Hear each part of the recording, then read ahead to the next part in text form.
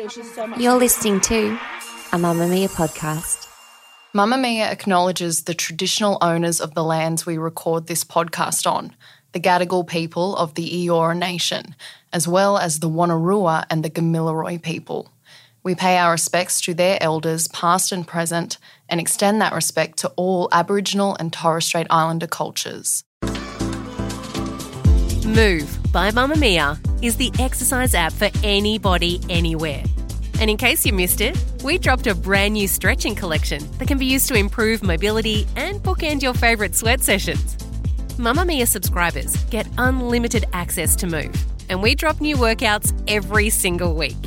If you're on the hunt for movement that makes you feel good, head to move.mammamia.com.au and use the code MOVE10 to get $10 off a yearly subscription.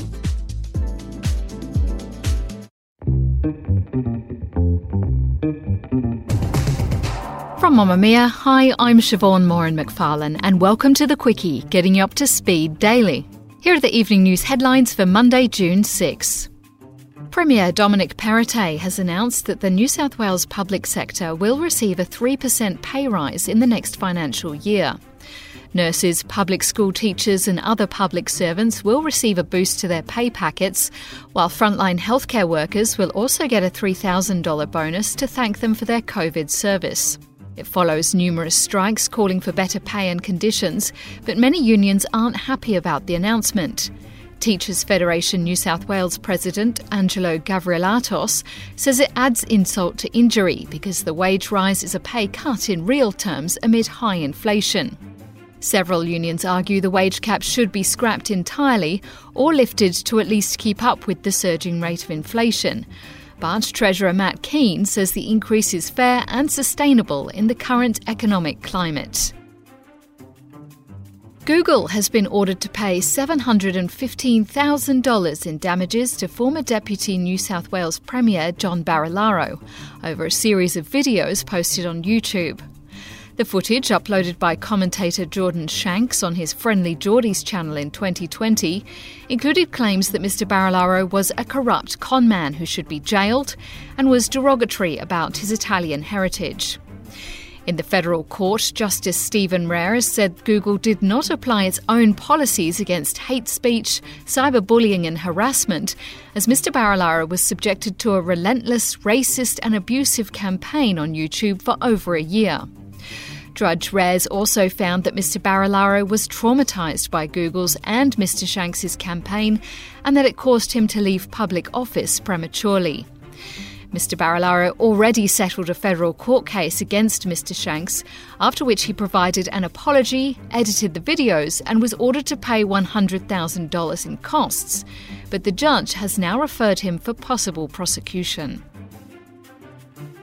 At least 50 people are thought to have died, with dozens more injured following a mass shooting at a Sunday church service in Nigeria.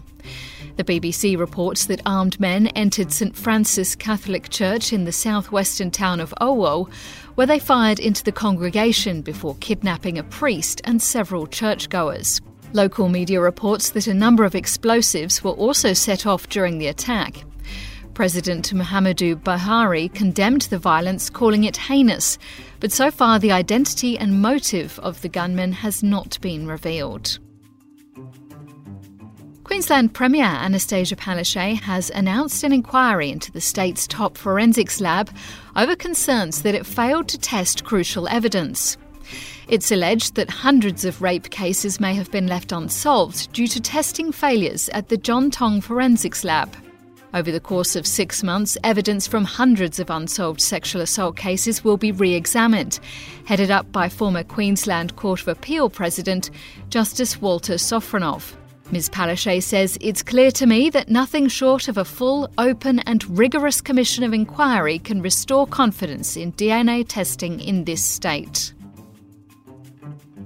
Almost 50 people have died and hundreds more injured in Bangladesh after a number of shipping containers exploded at a storage depot near the city of Chittagong. The chaos began after a number of containers, which are thought to have contained chemicals, caught fire before exploding.